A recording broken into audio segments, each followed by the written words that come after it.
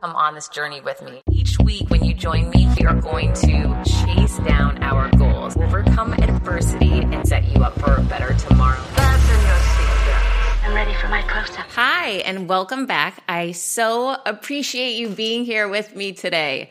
Oh my gosh, so much to tell you. So first I have to tell you about my episode today and my guest and what happened off air, because this is actually the second time I've cried in the last year since I've had a podcast. I'm not a big crier. Early on in business, when I was early on in my corporate America career and I was in sales leadership, I would see people make mistakes, right? I would see them cry and get frustrated and wear their emotions on their sleeve. I started to observe those people would only reach a certain level. They wouldn't go beyond that level because their emotions had the better of them. They didn't have control of their emotions. So I used to say to myself, I played baseball as a kid, softball as I got older, and I've always loved baseball. And I just used to always say, there is no crying in baseball. So no matter how upset I would get in corporate America, which was very freaking upset, you have no idea the jackballs I worked with, I would get really, really upset. And stress was piling on, and I would go into the ladies' room and breathe, or I'd walk outside, or I'd go for a ride in my car, anything to get myself out of the situation, control and calm myself, and then re-engage when I was in control of my emotions. So saying that I cried twice, the first time was when I recorded Flip Flippin', who I absolutely freaking love. And if you haven't heard that episode, go back and listen to it. It's all about your third story, the story that you're telling yourself and how you can change it because it's a lie. I love that freaking story. I love that episode. I love that man. He's awesome. So anyhow, that was the first time I cried. Okay, so fast forward to now. I found out about Ally Love a little over a year ago. I was at my friend Christina's house in Atlanta. She had a Peloton. We didn't have anyone to watch the kids, so we couldn't go exercise out of the house. And she said, oh, just go upstairs and do a Peloton ride, which I did. And she said, take an Ally Love class. Ally has this real warmth and positive energy and inclusive message. She's a Black woman. She's young. She's gorgeous. But there's something about her that people trust and are drawn to. And I was, right? So I didn't have a Peloton at the time. But when the pandemic hit, I ordered a Peloton on the ones and twos and got that thing in here so fast and had a huge blow up with my building because I didn't have a reservation for the elevator, and that's policy. And the woman downstairs was trying to forbid the Peloton people to bring the bike in. I lost my mind. Occasionally I do that. And I called the head of the building and said, it is a pandemic and this is life and death situations and I need some type of exercise while I am quarantined in my small condo. And they let it up. Okay, so that was the good news. Got the Peloton in for the win. And truly during quarantine, when for a couple months we weren't able to leave the house at all, that was the only exercise I got. And it was a saving grace for me because it transported me out of here to a different place where I wasn't alone. I had my son here with me, but I wasn't the only adult. And, seeing someone else, their face right on my screen, talking to me. Oh my gosh, I loved that. It was a game changer, lifesaver for me. So I always knew I wanted to have my favorite instructors on the show, but I had reached out a few times and hadn't heard back. Like anything, when I hear crickets, I might wait a little bit, but I'm going to pivot and come back after you. So I came back after Ally Love. She connected me to the Peloton team. They scheduled her, and today we have her on the show. Now, that is not why I cried. So I had researched Ally a lot outside of Peloton, the same way I would anyone that I interview. I read their books. I listen to their TED Talks. Whatever their thing is, I'm all over it for hours and hours to prep and make sure I'm prepared for the interview. So I just consumed so much of Ally's content. Her TED Talk's awesome. It's really short, 7 minutes. It's really good. And she killed it. I went through so many different interviews that she's done and was just so blown away by her story. Also, I didn't know she's going to share something really powerful with us today. And she only just recently started talking about it. And it's something that happened to her when she was 9 years old. So, she's being very vulnerable. And I know how scary that can be. Well, being a white woman that's interviewing a Black woman right now in the current situation in the world, I felt vulnerable. I also felt it was my job and duty to show up and ask her what her thoughts are, how she's leading as a Peloton instructor, as a Black woman in this environment we're in. I didn't know how to word it. And I really hadn't been thinking about that, because the more I would think about it, I got scared, right? Scared because here's the thing. People are judging other people. People are hating on other people. I've gotten some really nasty messages. If you don't post something fast enough, you're wrong. If you post something too fast and didn't do it right, you're wrong. If you didn't use the right hashtag, you're wrong. If you weren't vocal enough, you're wrong. And those are the kinds of things that I'm getting. And I know some really large influencers that have deleted Instagram pages, paused posting, because the amount of attack they're getting is massive. I'm not here to weigh in on if it's warranted with some of these people. Listen, some of these people, if anyone's racist, then I get it. I do not tolerate racism. However, it's just, there's a lot of hatred out there right now. There's a lot of attack right now, and there's a lot of judging. And frankly, there's a lot of ignorance too. And that's what my fear was that I would be ignorant. I didn't want to be ignorant. And that's what I kept thinking about, is that if I say it the wrong way, I'm ignorant. If I was afraid, I didn't want to do it wrong. And I didn't know the right way to do it, because for me, I haven't done it before. Up until this point, I've just posted things online. And every time I post something, I either get someone hating what I posted or telling me I could have done it better. It's not right. And so I know that I'm in a judgment zone. And that's, a little uncomfortable, right? It's a little scary. And this is different because it's live and there's no editing and there's just conversation and two people. And while I follow Allie and know a lot about her and feel like I know her, it's not like we've ever hung out and, gone on a trip together. So my vibe is that I really feel she's so inclusive. So I thought, you know what, if I'm going to do this, is a really good person to do it with, because she comes from a place of love. And I feel like if you come from a place of love, there can't be hate. So I hadn't thought about it a lot, because that's sort of my strategy. I'll share this with you. When I have a super busy day, which I did today, and I'm back to back all day long, and I have my son here, and he's stuck inside all day, and I have to cook for him, and I have to do all these meetings, or I should reframe that. I'm so blessed to have my son and so grateful for that. However, in the olden days, he'd be at camp, and I take him there at 9 and he gets picked up at 5 and he plays sports all day and all is well. And I get my job done, but it's different now. So everything's different now, right? So anyhow, what I do is I try not to get too focused on the thing ahead of me. I just focus on the situation I'm in. Otherwise I'd get overwhelmed. So that's kind of my strategy. And I wasn't thinking about the complexity of what my concerns were, and that I didn't want to be ignorant, and that I didn't want to say the wrong thing, and that my intent is good.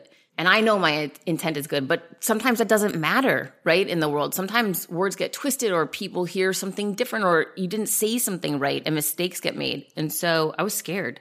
So we get on the call and I said to Allie, it's the same thing I usually say to most people. I said, is there anything you don't want to talk about today? Is anything off limits? And she said, no, I trust you. And so that made me feel really happy, right? So I said, okay, all right, great. So we do the whole interview, which you're going to hear in a minute. And if I'd ever stop talking, right? And so at the end, I asked her about what I said. I believe I said racial unrest. I think that's the words I used. I don't know. I didn't write anything down. I didn't, script something out. I'd never script anything out, by the way, for the show. I do my work, but I don't believe in scripts. So I think I said racial unrest. Now, I was nervous. I wonder if you'll hear it in my voice. I'm super interested to hear if you do. But I also really trust Allie and feel she's inclusive and feel she comes from a place of love. So I was willing to take that risk. And I felt it was the right thing to do. How could I talk to her and not address this? That, to me, is sheepish, and there's no place for that. I would rather have an imperfect conversation where I mess up some words, and maybe I don't do things right, but my intent is right, and my heart is good, and I mean for good. And if people know me and are in a conversation with me, then that's felt. That's how I led in this uncertain conversation. So I did not say it correctly, and I knew it once it came out of my mouth. However, I will say this woman handled herself with extreme poise and explained in a really beautiful way how I could say it moving forward. And she said, it's not racial unrest. It's Black Lives Matter. And you'll hear Allie explain it. But it wasn't attacking. I wasn't offended. She taught me something, something really powerful so that I don't have to feel ignorant or uncertain moving forward, that I have verbiage and words that I can use that are better, right? That's the only way we get better sometimes, is making mistakes. And I was so grateful she didn't attack me. And I was grateful she understood I was coming from a place of good. And I was grateful she included me. And she talked a lot about, you're not alone. You're not alone. And that, it touched my heart so much I could cry again right now. So we finished the interview, which you're going to hear in a minute if I ever stop talking. And I pressed stop recording and I thanked her. I said, listen, I am so grateful that you just explained that to me. And I know my words were wrong. And thank you for not attacking me. And thank you for explaining it beautifully. And thank you for being that kind and loving and inclusive you, because I didn't do it right. Oh gosh, this was so hard for me. And she was amazing. She didn't have her camera on, which I get. Sometimes you don't want to get ready for every show or whatever, and you have other things going on. That's fine. But she turned her camera on right away because I started crying. And she said, listen to me, I am so glad and grateful you did have the conversation.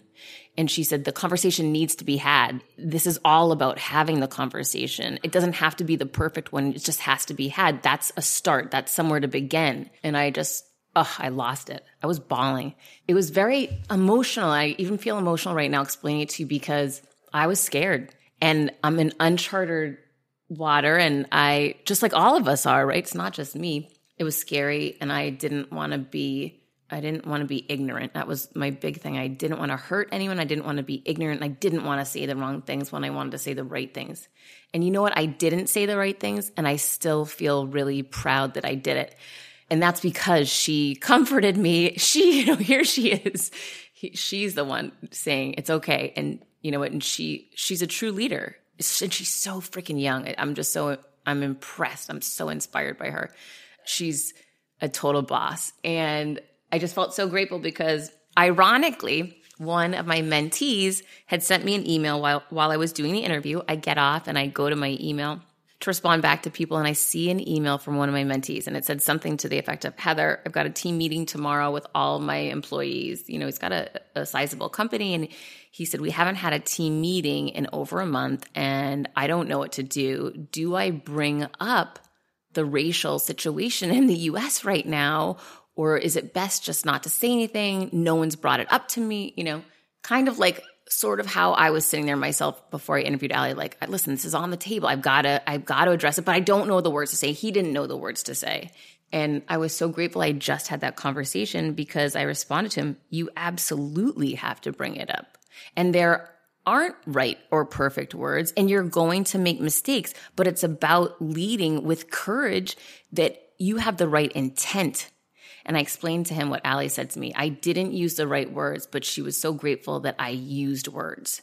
So an imperfect conversation will always be better than none. And I feel so good sharing that feedback from her. And I felt really good encouraging him to have the conversation tomorrow, which he is going to. And I can't wait to hear how imperfectly perfect it goes. But I'm proud of him for coming from a place of good and not having the answers and doing it anyway. So now turning it over to this interview, which I think is amazing, and I think you're going to as well. Meet a different guest each week. Hi, and welcome back. I'm so excited for you to meet my guest today. She's a model. She's a host. She's a speaker. She's a TEDx speaker, which I'm so passionate about. She's a Peloton instructor, a social media influencer, a brand ambassador, and she's CEO and founder of the Love Squad. Ali Love, thank you so much for being here today. Thank you so much for having me, Heather. I'm so excited to chat with you. I'm excited to chat with you too. There's so much about you, Ali, that to me, it's so important to amplify your voice and your message right now. And really at the core of that is your inclusivity, which I feel every class that I take, whenever I see your social media posts, and I know that you've created this community that people feel accepted, empowered, and motivated with the message that you have around positivity and including others. And first of all, I want to thank you for that because it's so important right now that everybody hears it. Oh, thank you. I tend to get that question, interesting enough, is like, how are you the most positive person? And a short answer, I'm not. I'm just like everyone else. And that level of inclusivity is all encompassing and understanding that we are all maybe different in regards, but all uniquely the same. We all want to be better and be better versions of ourselves. And so I think for me, it's as much as possible, evening the playing fields and letting everyone know that you're always invited and you always have a seat at the table I'm sitting at. Well, that's nice to hear because these days it doesn't always feel that way. So thank you for putting that out there. One of the things that I wanted to start with today is when people see you, people create a story in their mind, right? You know, oh, this woman's so beautiful and she's so fit and she can do things I can't. Of course she can be positive. I mean, her life is so perfect. She's on Good Morning America. She's doing this and that. And as I've researched you and learned so much about you, I know, and I want everyone to know, your life has been faced with incredible challenges beginning as early as 9. And I was hoping you could share with us that adversity and what you did to overcome it. Absolutely. I will preempt this by saying social media is a really tiny aperture to what real life looks like, right? It's a curated space. So is anything that's usually on TV. You have makeup on, you have your best outfit. All of these things are curated opportunities. And not to say that they're not important, because they are. We use these platforms to share stories, to share information. But sometimes what ends up happening is that the story gets dismissed a bit, and it's more of the optics. And so I just wanted to preempt what my story I'm about to share with that, because I think it's really important. Again, this concept of being approachable and relatable is really true to who I am. At 9 years old, I got hit by a car. I was at a family gathering, and, you know, as a family, we usually on the weekends do family barbecues and celebrate and just enjoy each other's time. And so I was at a family gathering. I went to the ice cream truck to get some ice cream, like any fun, ready-to-eat ice cream 9-year-old is. And then I was walking across the street, and a car, which was parked on the side, drove around and hit me. I ended up flying up in the air, landing on the hood of the car, rolling to the side. I broke my left femur. I cracked a lot of my front teeth, and I skinned my body up. I was in the hospital for 7 days. 5 of those 7 days, I had a weight tied to my ankle to keep the bone, my femur bone, separated, because at the age of 9, there was no plate for my hip, because your femur is basically your hip. And it's the largest bone in your body. And most times people who break their hips, they're a little older. So it was very rare that a 9-year-old would come into the hospital in an emergency with a broken hip. And so that was the case. And I had to wait for 5 days until they created a plate and then shipped it from China so that I could have surgery. And now during this time, I can tell you it wasn't easy, and I could not imagine what my family was going through, because as an adult now, while I don't have kids, I do have nieces and nephews. I can only imagine how challenging, how heart-wrenching, and how emotional that could be for any parent. What ended up happening was that experience, however traumatic it was a turning point in my life, even at 9 years old. And I will be transparent, Heather, and say I haven't actually shared this story quite a bit. I only recently started talking about it since we've been in this pandemic, so for the past 2.5 months. And it's been coming up because while you are in your home and you're thinking about life or death, because we're hit with COVID-19, a lot of self-awareness started to really play a role in the work that I was doing for myself. And so this story started to really manifest. And I, I've talked about it with my mom quite a bit. But it was this moment where she was standing next to me, and she had just finished talking to the doctor, and she said, she was honest. She said, it's not looking good, and you have a decision to make. Now, the question that she asked me at that time, I don't know if I'd have the courage to ask a 9-year-old, let alone a 9-year-old that was my daughter. But she asked me, she said, you have a choice, and you can either choose to live. And if you choose to live, you have to fight. You have to fight relentlessly. You have to fight hard. Or you can choose to die. And if you choose to die, we support you. We know that it's not easy. And she was like, if you choose life, you have to pray to God and you have to fight. You make that decision and you let us know. And it was one of those things, again, that was odd as I think about it in the past. She gave me some time in the hospital. She went down, took a walk, came back, and we kind of picked up on the conversation. And after me praying, I grew up very religious. My family's religious. After praying, I let her know, I was like, you know what? I want to live. I want to fight. And it was that opportunity that my mom afforded me, the responsibility to decide about my own life, that was the turning point for me. And I started fighting. And I keep saying this often. It's like in that moment of choosing to fight for my life, I've never stopped. And it's not like a woe is me story, but it was that turning point that said, you know what? I understand what close to death feels like. I know what it feels like to be in a hospital room for a very long time, not sure and when you would get out, in a sense, because we weren't sure when the plate was going to be finished. And I know what it feels like to make a decision about yourself. And so ever since that moment, I sincerely have always decided to decide. I've never just idly said, I'm not going to make a decision, because not making a decision is making a decision. And so I've been decisive in where I go, knowing that there are consequences on both sides, but that has played a big role in what my life has ended, the path into which I've taken over the years. Wow. I am a mother with a 13-year-old, and I have so much empathy for all of you, your entire family going through that. I can't imagine, and so proud of you and of your mom. When you got back home, so you were not mobile, you're laying in a bed, and the rest of the world went back to regular life, but you didn't get to, right? Not at all.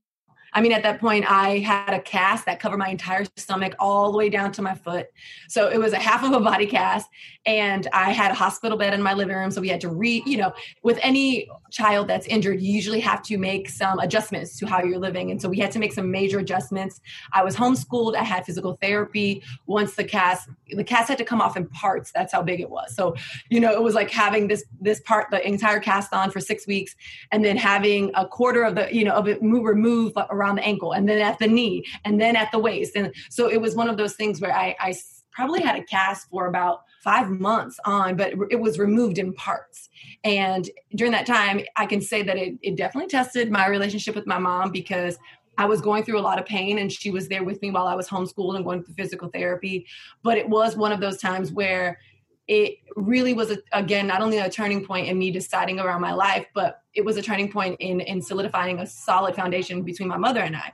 And it's not easy, as you say, you have a 13-year-old. When you get to preteens, it gets even harder emotionally, and then teens. And so I think we went through all of the preteen, teen emotions when I was 9 years old, because I was in the house with her. She would take me outside to get some sun. We lived in Miami, so we'd go in our backyard, and it was awful because she'd have me laying out there, and my cast was sweating, and I would be annoyed by her. And so we had a lot of the tough conversations early on, and it really put us in a great place to become close friends. Obviously, she's my mom and we're family, but it's put us in a position even to this day to become the closest of friends. I was watching an interview that you did recently, and hearing you describe looking out the window and watching other kids go to school, watching them come home from school, watching them live their lives while you were stuck in the house with your mother, not having the most enjoyable time. And, listening to you talk about that really related to me around the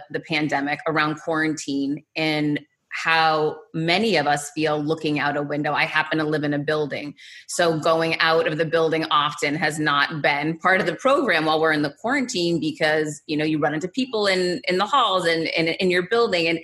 And I really related to that feeling that you would have looking outside the window and reevaluating, when this is over, what different changes will I make? Was that part of the way that you were thinking, is how can I re-engage when this is over? It was almost as if you're acknowledging, you're witnessing everyone move about, and you're static, and you feel like you're not doing enough. Even as a young kid, you're not playing enough. You're not going to school. You're just not doing enough. And it put me in a position where I started feeling like, I had FOMO, fear of missing out. I was missing out on so much. But it did help put in perspective, don't take things for granted. And the same thing with quarantine. Often enough, and interesting that you bring this up, in our foyer, we had a big window that looked out, into our front yard. And in our front yard was far away was like a sidewalk. And so I'd see everyone going to school in the morning, and I'd stand there in that window.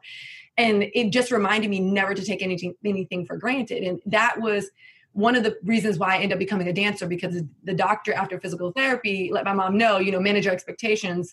She may walk with a limp. She probably will have arthritis when she's in high school, and she'll probably never become a runner or be very athletic. So manage your expectations. And so knowing this information and actually going through this every day while I'd stand in front of this window and see life happening before me, I decided I wasn't going to take anything for granted, and I didn't want anyone to decide who and what I could do but me and God. And so I decided, I'm going to start running. I'm going to start walking. I'm going to start dancing. So I started doing these things and really learning how to do them. And eventually I became a dancer. That's why I moved to New York City is to pursue dance. And when I came to New York City, I ended up I got a scholarship to go to Fordham University and get a bachelor's in fine arts through the Alvin Ailey program and minor in theology. When I started podcasting, an online store was the furthest thing from my mind. Now I'm selling my group coaching on the regular, and it is just so easy, all because I use Shopify. Shopify is the global commerce platform that helps you sell at every stage of your business, from the launch your online shop stage to the first real life store stage, all the way to, did we just hit 1 million orders stage? Shopify is there to help you grow. Whether you're selling scented soaps or offering outdoor outfits, Shopify helps you sell everywhere. From their all-in-one e-commerce platform to their in-person POS system, wherever and whatever you're selling, Shopify has got you covered. Shopify helps you turn browsers into buyers with the internet's best converting checkout, 36% better on average compared to other leading commerce platforms. And sell more with less effort thanks to Shopify Magic, your AI-powered all-star. I didn't know what I was going to do when I got fired. Launching my own business seemed so intimidating. I didn't know how to set up a website, and I really didn't need to. Shopify does it all for you, and they make it so easy. It was that breakthrough moment for me that I realized I can do this. I can go to work for myself thanks to Shopify. What I love about Shopify is you don't need to have all this technology information you don't need to know how to plan and run things. You just need to go to the platform, turn it on, and know what you're selling, and Shopify is going to help you figure out the rest. Shopify powers 10% of all e-commerce in the U.S., and Shopify is the global force behind Allbirds, Rothy's, and Brooklinen, and millions of other entrepreneurs of every size across 175 countries, including your girl right here. Plus, Shopify's award-winning help is there to support your success every step of the way, because businesses that grow with Shopify. Sign up for a $1 per month trial period at shopify.com/Monahan, all lowercase. Go to shopify.com/Monahan now to grow your business no matter what stage you're in. Shopify.com/Monahan. No matter what stage you're at, they're going to make it easy. CBDistillery.com is giving you an exclusive offer, and it's huge. Right now, you can get up to 30% off everything. If you've struggled with sleep, stress, or pain after physical activity, CBDistillery.com has a targeted plant-powered solution just for you. I love hearing how many of you have seen improvement in your daily life thanks to CBD. So if better sleep, more calm, and relief from discomfort after physical activity sounds good to you, you should explore CBD. Don't miss this massive sale and get up to 30% off your order. Visit cbdistillery.com and enter VIP. That's cbdistillery.com and enter VIP at cbdistillery.com. Not available in Idaho, Iowa, and South Dakota. And still during that time in college, we used to have floor-to-ceiling windows. I would stand in my dorm room and look outside and watch how busy New York was. And it would be a moment of nostalgia and, of course, like a moment of being grateful and pretty cathartic in a way of acknowledging that I wouldn't take this for granted. I wouldn't take the fact that I was able to move away from home, go to school, use my body at that point to really convey messages in a big city that I always loved. As I'm talking to you right now, exactly what we're talking about is what I'm doing. I literally sit in front of the windows of my apartment while we have been in pandemic, and I have calls, I have meetings, and I look out of the window at everything that's going on. It's just a great reminder, again, not to take things for granted. It truly is. And it is a challenge sometimes not to have that FOMO that what is going on out there, but to refocus it to, we have so much to be grateful for regardless of wherever we are right now. So I appreciate that perspective. From deciding to become a dancer and overcoming all of these odds, how does your trajectory change and evolve? It's such a non-traditional path. And that interests me because it isn't simplistic, or it doesn't seem like it would be simplistic to go from all the challenges you had to a dancer, to a host in the NBA, to a Peloton instructor, to a business owner, to someone teaching others how to build businesses. How does all of that unfold? Did you ever know it was unfolding? Short answer, no. But longer answer, it ended up unfolding in one specific way. I always say that you find your career one of two ways. Either you've known since you were a kid that you were going to do this and nothing has deterred you from that path, or you lean into people telling you what you're good at. And so I knew that I could do a lot more than dance. And the reality, to be completely candid with everyone who's listening, many of us know what it means to either graduate high school or college or just venture out into adulthood. And you have to make a decision. You have to either follow a love, a pursuit, or a passion, or you got to make money to survive. And what I was at the point of my senior years, I started working with companies. I got afforded the opportunity to go to San Francisco and Canada and work with these professional companies. What I realized is that I wouldn't be able to sustain or afford living in New York once I graduated. And I didn't want to, quote unquote, become a starving artist. And the reason is because, honestly, my family wouldn't be able to bail me out or help me. So I didn't have any cushion. And so what ended up happening was, around my senior year, I decided to go in to become a model. I was like, what are my other assets that I could use? And for lack of a better word, exploit in a way to make sure that I am using every talent God has given me. I remember my mom telling me this story, and I'm going to butcher it, in the Bible, of just like, this man was given one talent, he buried it. This man was given 2 talents, he used it, it multiplies. This man was given, whatever talents. And it's like the more of that story of being given talents is that if you hide your talents, then they die, they fall away. But if you utilize them, they grow, they multiply. And so I knew that that was a possibility. If I could defy almost dying and coming out to be a dancer and move to the best city in, I would say this is a personal opinion, the best city in the world, one of the best cities in the world, New York, and pursue that passion, I knew that I could use and leverage other skill sets. There was more that I could offer. And so I started modeling, which put me in a position financially to be able to afford a house with an apartment with 1 roommate instead of 3. And then from modeling, I saw that there were girls that were a little older than me, but similar, hosting. They were doing, New York One and the taxi cabs and all of these things. And I was like, wait a minute. How did she get there? And I started doing research. And I have always been curious around how did someone get to the place that they are, not to say I should have everything, but also to identify what are my strong points. And at a young age, I knew in college what my strengths were. I knew that I was a good dancer. I knew that I was a great performer. And most importantly, one of the things that I knew I was great at, most importantly, and that I loved doing was talking to people. I could talk all day to everybody. I loved it. And New York, everyone has so many interesting stories. And so that's when I started taking classes. I leaned into, even with anything, I always say, lean into resources to figure out what you don't know. So that's what I did. I started taking hosting classes, and I started going I started, Googling New York hosting auditions, anything, until I got an agent and I was signed with Wilhelmina Modeling. And then I started doing hosting. And so I really, really, for the lack of a better word, or maybe more, not a lack of a better word, but for the word we're commonly hearing these days, I hustled hard. Right. and in my own words, I bossed up. It was me just, again, leveraging those skill sets and those passions to put me in a position where I could afford living in New York. I was safe. I was in a position where I wanted more, and I could figure out how to do that. And I think that that's what my family wanted as well. My mom was like, you can stay there, but we got to make sure you're okay. And so that was the agreement that we had, and it ended up working out. So it's such a non-traditional, non-conventional path that you followed. Where does that motivation and that boss up come from? So many people would have stopped with, okay, I become a dancer, I become a model, I become a speaker and a host. So many people would plateau there and be just fine with that.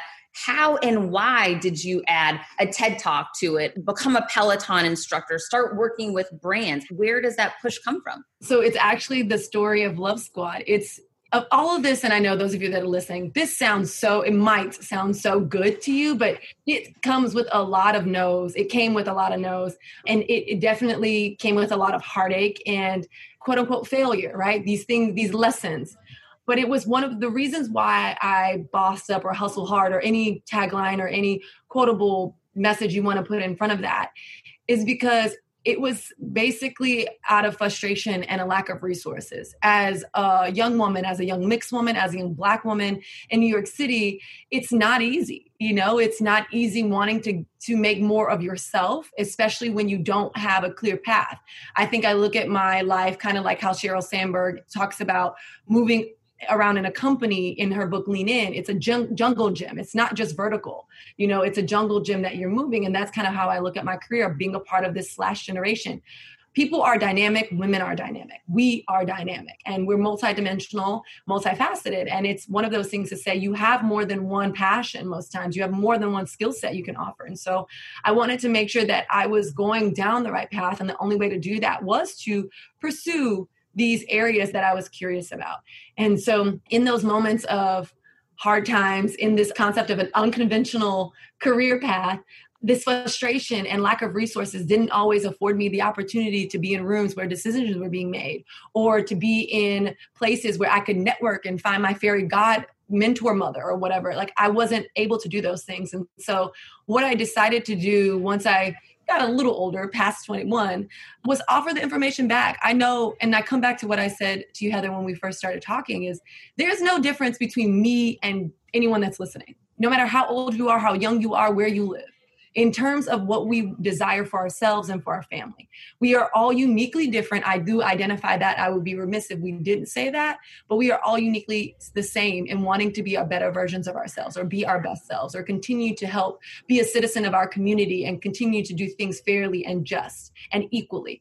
And those are all of our desires for the most part. And so knowing that, I didn't want if I got to from point A to point B, and it took me 3 hours, and I can offer insight to someone who is either curious to get from point A to point B, I can offer them insight that will shorten that time and they get there in 90 minutes. Why wouldn't I do that? And so that's when I created Love Squad. I was like, all the information that it may not be much, but everything that I know right now or have learned, I'd love to share with someone so they don't have to get frustrated, or they don't have to pay for it. Knowledge is very expensive. Information is expensive.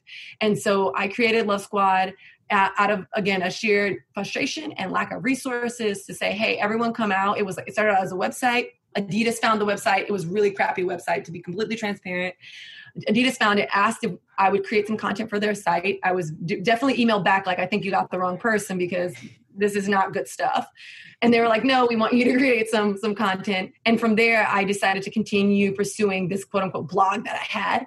And it was about the time I was talking to a friend, and she's like, you need to invite people out. And at this time, I only had about 3,000 followers on my Instagram. And not to say that wasn't a lot. I mean, that's still a lot of people following you. So I was very grateful, but I'm not sure all those people were interested in meeting me. At this point, I think I was hosting for the Brooklyn Nets, and I decided to do a little event, partner with a space in New York City, and invite anyone who wanted to come out. It was going to be a free event, 50 spots, because New York, we don't have that much space, 50 spots.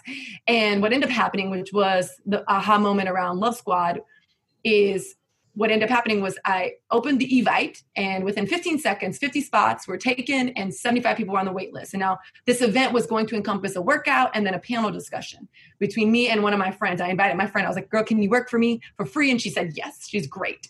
And so it was basically the conversation part that people started sticking around for. I just shared information on how I built a website, how I started building a brand, where Love Squad came from, how I auditioned, just offering some simple tricks and tips to help the community.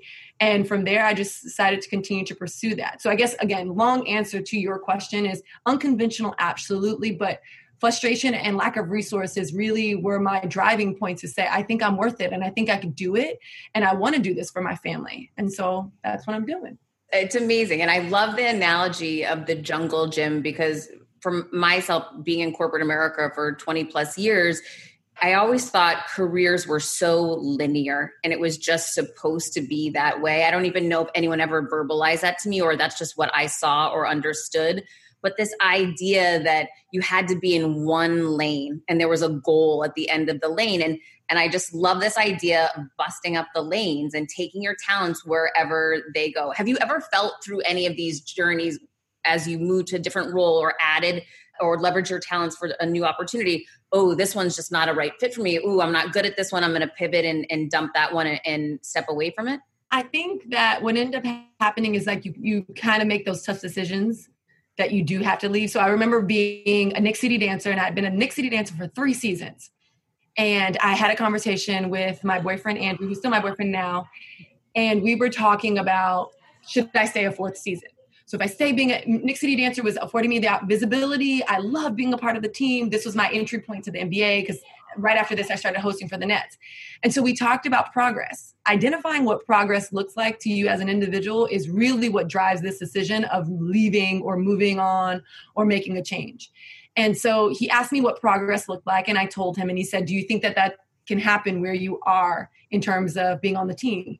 And I said it was highly unlikely. And so he said, well, that drives your decision. It seems like you should leave. And it was very uncomfortable because I was like, okay, this makes sense, but it just doesn't feel good. Like no one wants to leave. And at that time, I didn't have anything lined up, right? Like I was like, oh, okay, I'm just going to leave this job. And so I ended up really trusting him and in terms of like his feedback. And I left. And what ended up happening was it actually shaped my adult career in a sense. I spent 3 months at home quite a bit. And instead of, I realized there was a difference between being busy and being productive in this 3 months. Being busy is like, yeah, my Instagram story's lit, but I haven't done anything to add value to my long-term goal or even to figure out what that long-term goal was or even short-term goal. And so I had a lot of, again, that self-awareness, that self-discovery started to happen. And I ended up started hosting. That's when I started taking hosting classes. That was the time I said, you know what, let me explore this. I started by doing on-camera work. I was like, let me just go take a class to see how to get better on camera because I'm going on castings with my modeling agency that were for commercials and I had no clue. And again, all this may sound glamorous, but when you're getting a no every time you go to a commercial casting, you're like, yeah, well, maybe this is me telling me I don't got it. I don't have it. But the reality was, it's not that I wasn't good enough. It's just that I wasn't prepared. I wasn't at that point. And so using those 3 months, I started taking classes, really going in for it. And honestly, what ended up happening, I sent an email out to all the people that were in my Gmail account at that time. And I said, I am a host. I called myself a host. No one did, but I did after taking 3 months of classes. And I will host your kid's baby birthday party, your baby shower, your charity event. I will host for free for experience. And it was literally at this point, Heather, that one of my friends who worked for the Brooklyn Nets, they had just moved to Brooklyn. She was like, hey, you've been a part of the NBA. Maybe you could be our host. And I came in for an interview and I was super honest. I was like, hey, no skills here. I do know how the NBA works. And I know what the court, I know the game, I know basketball. And it ended up happening where they offered me the job. And if I hadn't had that conversation with my boyfriend, Andrew, at the time of making the decision, it wasn't me just on a whim saying, I'm done with this, or it doesn't make me feel good. No, it was literally like, what does progress, identify what progress looks like for you? Is that allowed in the space that you're in, at the company that you're in? Is it an opportunity? If it's not, then that kind of answers your question and it makes you make those tough decisions. So that wasn't a story that highlights, I had to make that decision. It was uncomfortable. I probably felt like I wasn't ready, but I did it. And it led me to, now I've been a host of the Brooklyn Nets for 7 seasons. It's one of the best jobs that I have ever had. It's an organization that I love. I've grown there. I mean, I have learned things that I don't think I could ever learn because in hosting, you got to do it in real time. You're so good at it too. You're real and everything. I looked at it. It's really very impressive. And I appreciate that you invested in yourself and took the classes, you put the time and you offered your services for free at first. I think a lot of people want to leapfrog that window and not do it. And that's where the hard work and experience comes from. I also love that you called yourself a host before anyone else called you one. That resonates with me so much. I remember when I got fired and left corporate America, I would say, oh, I got fired. I don't know what I'm going to do. When I was already writing a book, knew I was going to work for myself, but to make that leap and start saying to people, oh, I work for myself. I'm an entrepreneur. I'm an author. To actually put it out to the world was super, super scary. So I'm so proud of you that you did that before anyone called you a host. You called yourself one. I seriously applaud that because I believe when you do put things out to the universe, you will start connecting dots and opportunities will start lining up for you. So that was brilliant that you did that. So from there, and you brought this up when you were just sharing that story, you were talking about the importance of these bigger picture goals. What does that look like for you right now? What are those grandiose goals for you? I actually never put too much pressure on myself to figure that out or have that answer right away. Like many of us, we're in a position where if we try to map out what the next 10 years looks like, we'd probably fail because we never know we'd be here. What we had mapped out for 2020 did not look like this. That is probably a unanimous quote for everyone where you're just like, I didn't expect it to look like this. So for me, what I end up doing is a short-term goal. I know that I want to continue on the paths that I'm in. I love being a Peloton instructor. I love our community. I love being able, and that also too that wasn't something that I thought I'd be either. I never wanted to be an instructor because I didn't think that I was going to ever be good at that or that I had anything to offer in that area. So that's what I mean is that even becoming a Peloton instructor, if I had put myself in a position when I became the host of the Brooklynettes to look at 5 years, set a 5-year goal and a 10-year goal, I would have sold myself short because one of the best things that had ever happened to me was becoming a Peloton instructor. So for me right now, I stay true to that. I think I do want to stay in the lane of live on camera, scripted, unscripted TV. I love motivational positivity. I love how-tos because, again, if I can get you from point A to point B, it took me 3 hours, but it only takes you 90 minutes. I want to be able to offer that or at least connect the dots to someone who can get you that information. So be a conduit through the conversation for that. I know that, again, these are the things that I love to do. What they will look like in the next 5 years, 10 years, I don't know because technology is moving faster than my mind. And so I want to be, as I always say, don't be flexible, be fluid because flexibility has a breaking point. I want to be as fluid and my abilities to think beyond what is right now.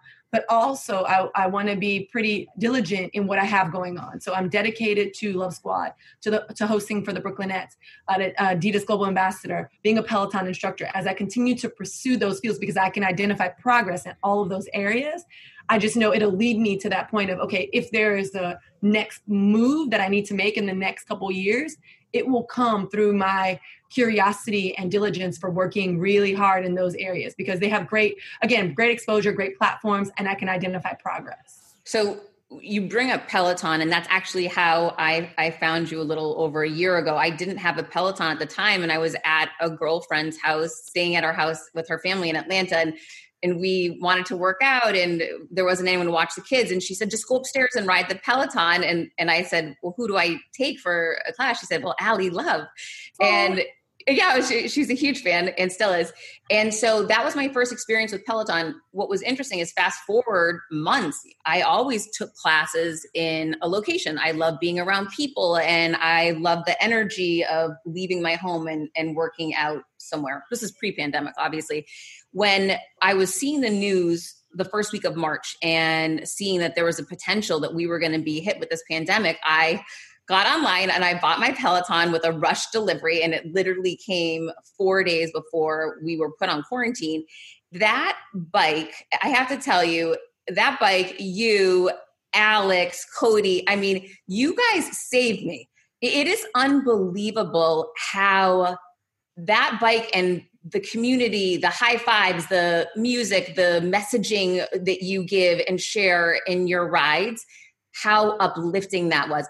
I wonder for you being on the other end, being responsible and in the leadership role, knowing so many people are tuning into you as a lifeline stuck at home, what was that experience like for you? Well, first I want to say thank you so much to your friend for suggesting me. I appreciate it. It never gets old. And thank you. I mean, on behalf of my colleagues, we have definitely the best instructors in the world. And I always say it's because of their level of humanity that just sets them apart. I love my fellow instructors. But in terms of now being at home, what ended up happening was with the pandemic and everything happening with COVID, we end up teaching from home. Many of us, Peloton, I will say our production techs have some magic in their fingertips where, as to quote Jen Sherman, I opened my door and there was a production studio right out in front of my door. They packaged everything up, sent it to some of our homes who had the space, and we were able to set up a studio and be able to stream content live from home. And I think one of our members made a really good statement. They're like, are you really social distancing? And if so, how are you doing it? Because you usually have 25,000 people live in your living room. And I thought that was so funny. And I thought it was a clear kind of like a picture of what's going on. But Peloton is uniquely positioned in the intersectionality of media, of technology, of fitness. And the real, I say, engine for us is our community, is our humanity, is the fact that we understand that while we didn't know, I mean, I didn't know exactly what a pandemic felt like. This is the first of my lifetime. I didn't know what to expect. I didn't know what to do and do it correctly, but I did the best that I could. And with that being said, is like to continue to stay connected on social, on Facebook, taking rides, swarming, being able to, I also, just like you, Heather, I ended up getting a bike right at the top of pandemic so that I could engage with our community. So I can hop on in my living room and take a ride. And many of you are like, Allie, why didn't you have a bike already? Aren't you an instructor? Let me put it this way. I was very close. I am very close to the studio. So if I wanted to ride, I can do that. I'm also not always like, once I bring work home, I'm on it all the time, which was my fear. But it's a reality now, which I love because I'm not in the studio as much. So no, I didn't have a bike because there were bikes at our studio in our locker rooms that we could utilize. So I got my riding in.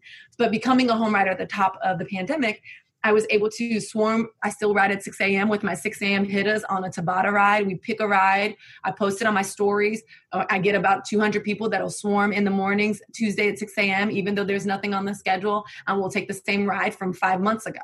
And so I will say, like, it has been a life changer for me, not only just as an instructor, but recently as a home rider, being able to transition and offer new content to our members because they are handling life just as much as we are. You know how it feels to hop on that bike and say, all right, I kind of, I'm frustrated today. I'm confused. There's a level of uncertainty. I'm anxious. And while Peloton is not a cure by any means, it is definitely been an outlet for me and many of my family to handle what's going on, to get on and brighten up your day.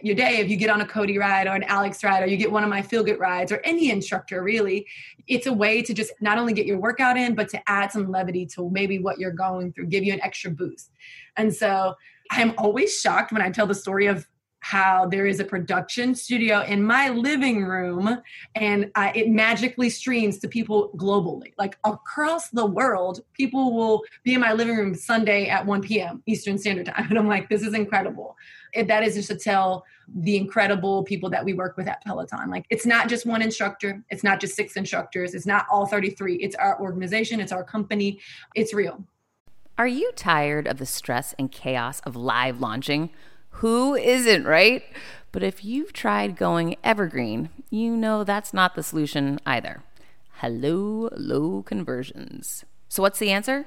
The Circuit Sales System is designed to make sales for you every single day while giving your audience all of the excitement of live launching without you ever having to live launch again. What would increasing your current yearly revenue by 40 times look like for you?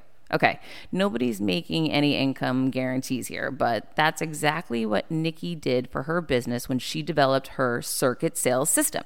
The Circuit Sales System is the automated system that combines the best of both live launching and evergreen with none of the worst.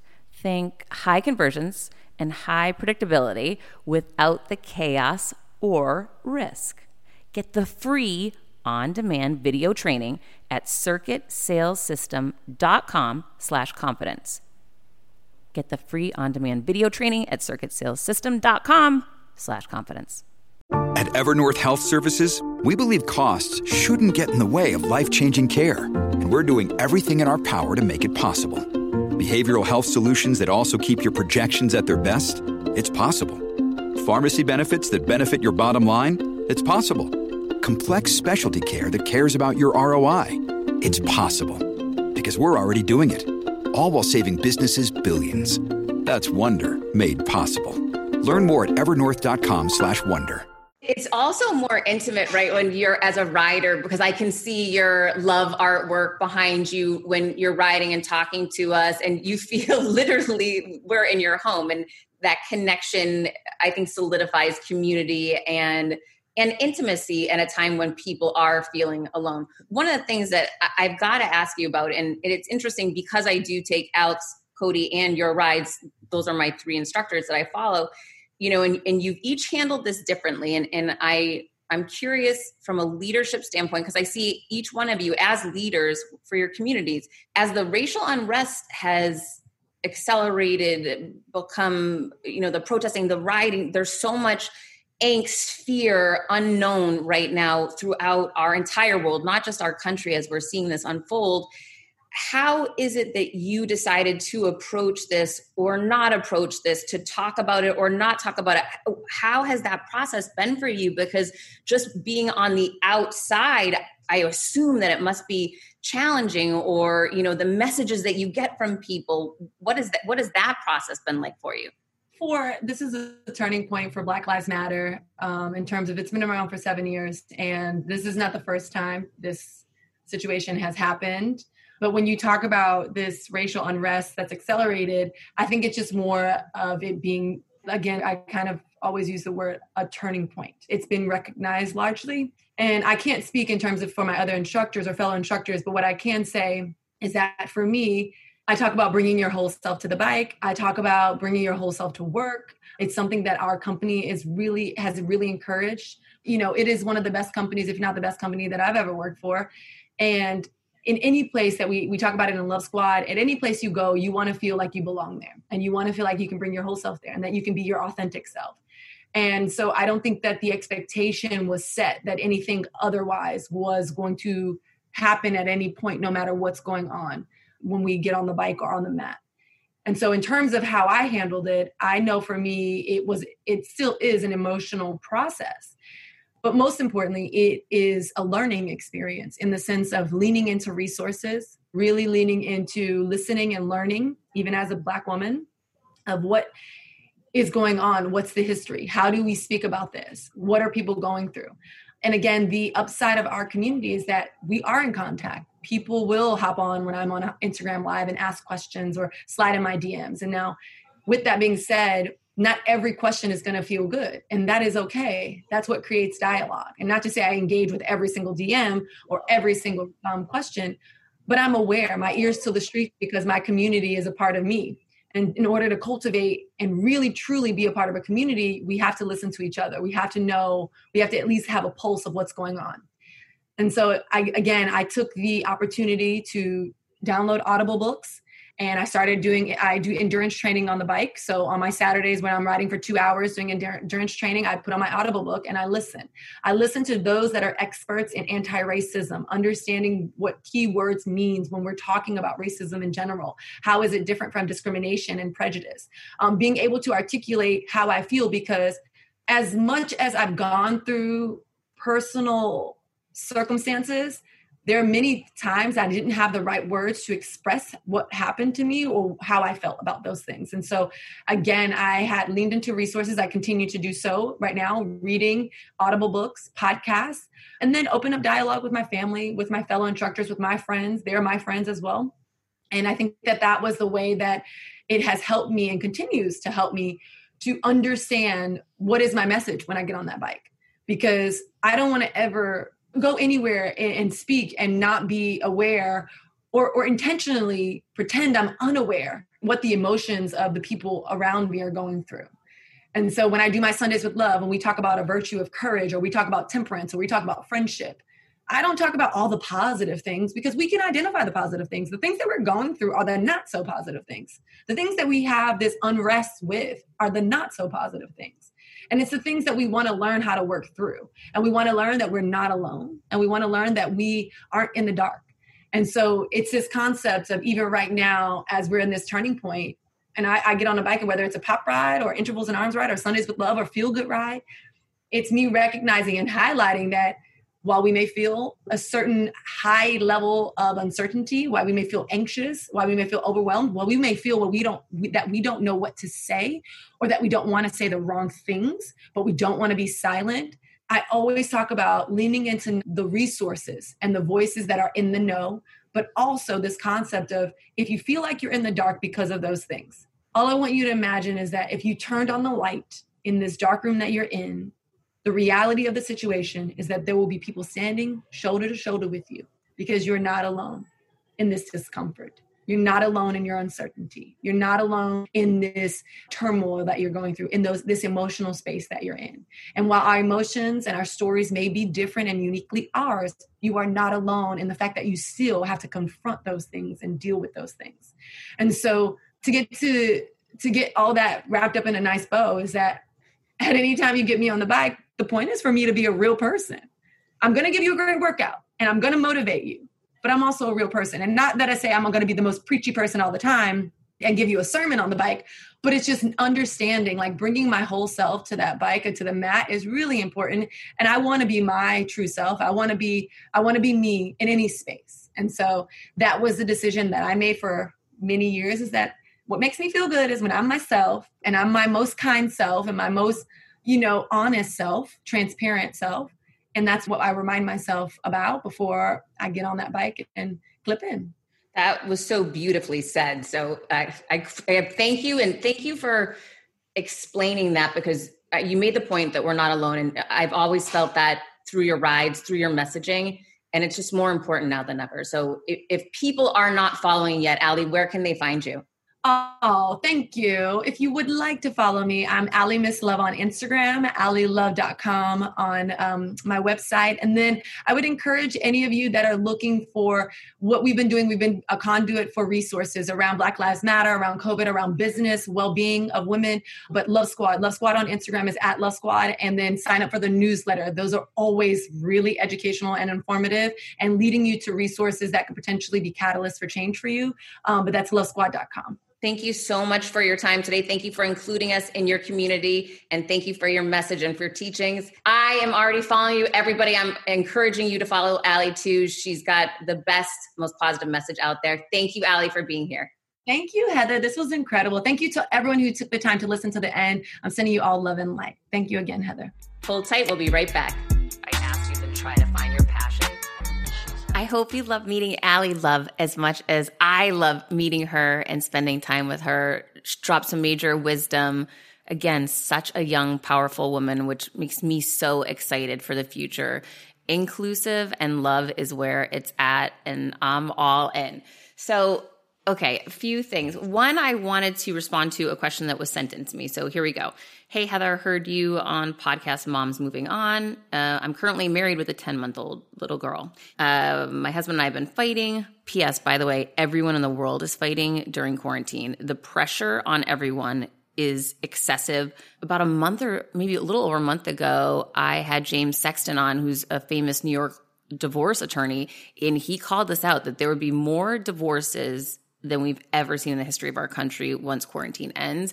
And it's just everyone's routine was upset. There was uncertainty everywhere. There's financial uncertainty. There's unrest with children, responsibility. I mean, there's so much going on for everyone. So I just hope everyone cuts themselves a break. And so, today my son sat in his room all day long and I felt terrible about it, but I have to cut myself a break too. I know I have a job to do as well. And, it's easy in these moments to get down on things, and we've just got to be kind to ourselves.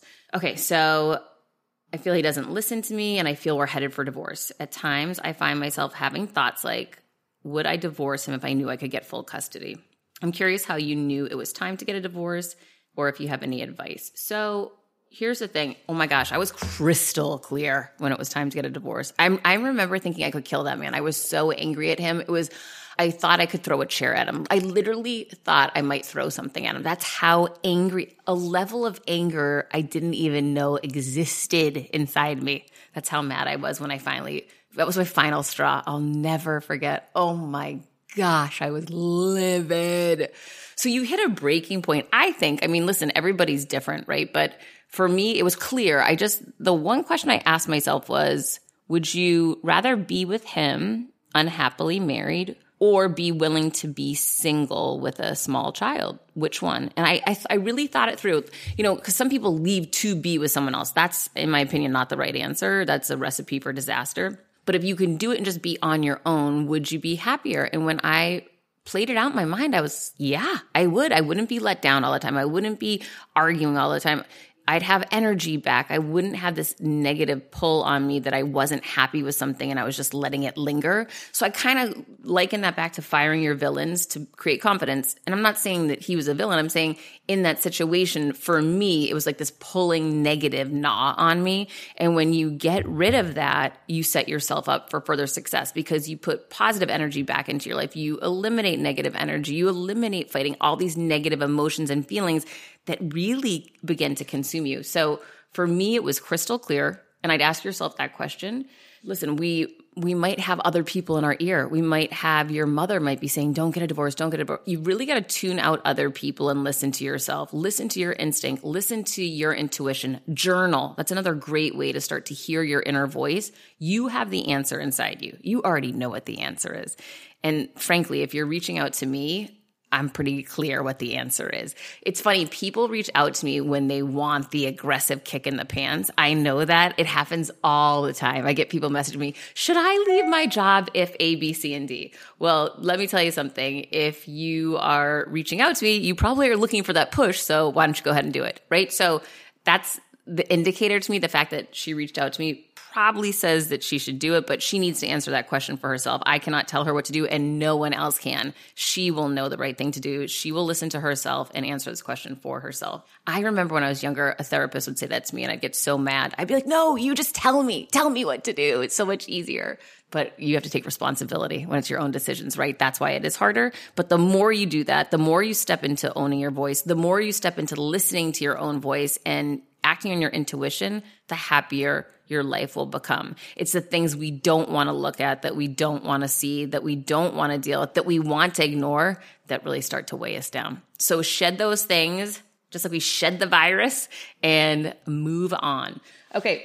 The other thing I really wanted to get into is one of my mentees had an interesting challenge that I want to share with everyone. Back when I was in corporate America, I was in beyond so many BS meetings that were ridiculous. And oftentimes you'd be dealing with peers and they'd be responsible for work and they're not hitting their deadlines and it affects you and you can't get your job done when everybody else isn't. And the leader at the table isn't leading, right? They're not holding anyone accountable and you're getting frustrated, but you have to be PC and you have to smile and you can't call the leader at the table what you want to call them, useless, right? So there's this whole facade and dance that goes on in corporate America, which frankly, I do not miss, but so many of us are in it, right? So one of my mentees is knee deep in it.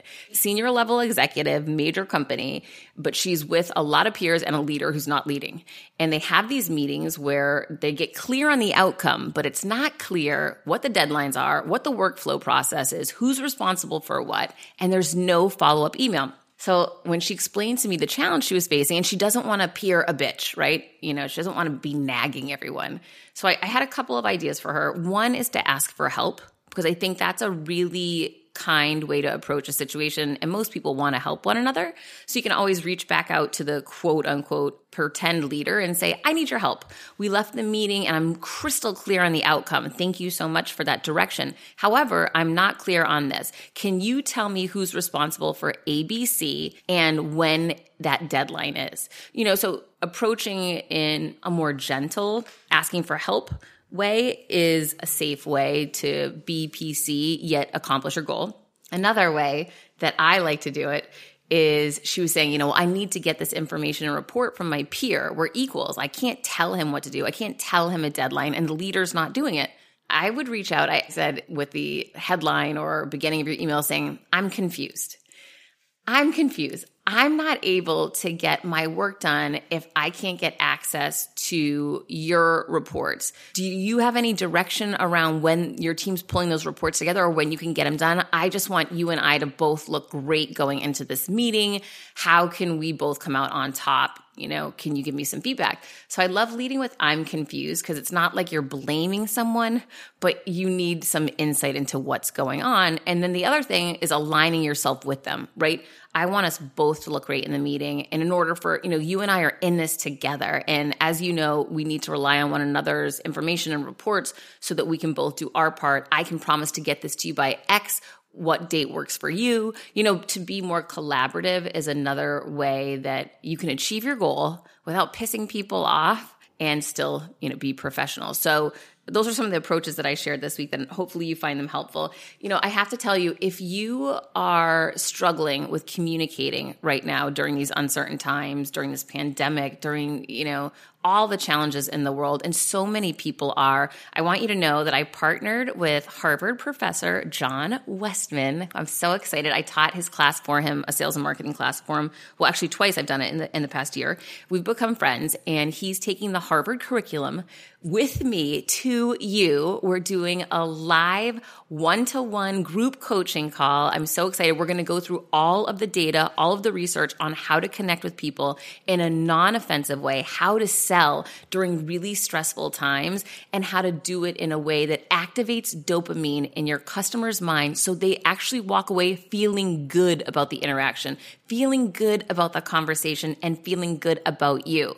When your customer's feeling good about you, they're probably going to buy from you.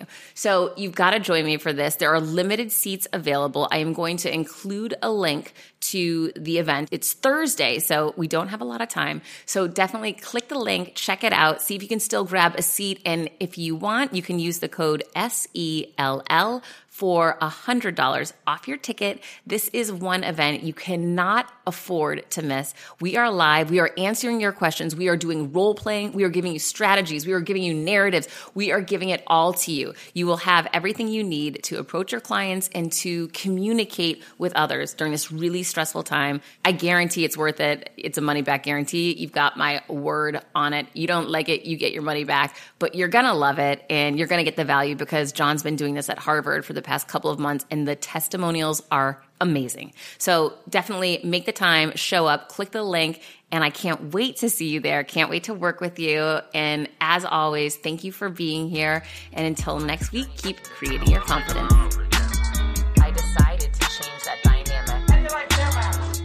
I couldn't be more excited for what you're going to hear, start learning and growing. Inevitably, something will happen. No one succeeds alone. You don't stop and look around once in a while, you could miss it. Come on this journey with me. Hi, I'm here to tell you about a new podcast that I am so excited about, Negotiate Your Best Life, hosted by Rebecca Zung, a part of the Yap Media Network. As a globally renowned narcissist negotiation expert and an attorney recognized by U.S. News as a best lawyer in America, Rebecca shares her invaluable insights and strategies for navigating life's toughest negotiations. By drawing from her own experiences and the wisdom of her high-profile guests, such as Bob Proctor, Mark Victor Hansen, John Gordon, and Rebecca delivers empowering advice that will inspire you to reclaim control of your life. Negotiate Your Best Life is all about how to negotiate your way to greatness. She provides practical guidance on how to break free from toxic relationships, stand up against injustice, and transform chaos into freedom, possibility, and purpose. Many times, the first negotiation you do is with your own in the morning. In the morning is when you wake up, and that's when Negotiate Your Best Life is time for you. It's about to find your way to greatness, conquering obstacles, and creating the life you truly deserve. Get ready to slay, thrive, and unlock your full potential. Don't believe me? I'm going to go ahead and share some of the reviews that are out there so you can hear and you can believe too. You have helped me so much these last few weeks. I was with a narcissist for 2 years. She drove me to the point I wanted to take my own life. Listening to you has made a massive difference, and now I know what I'm with. Thank you, Rebecca. Now the recovery. Thank you for gifting the knowledge to believe in myself again. You have unknowingly helped me legally represent myself through criminal, federal, and civil court proceedings with a narcissist. There would be so many people around the world that you're helping without even knowing, like me. You saved my life. Emma, 35 years old, Australia. If you are ready to stand up against injustice and transform the chaos in your life into freedom, possibility, and purpose, then check out Negotiate Your Best Life now. Subscribe to Negotiate Your Best Life with Rebecca Zung on Apple Podcasts, Spotify, or your favorite podcast platform.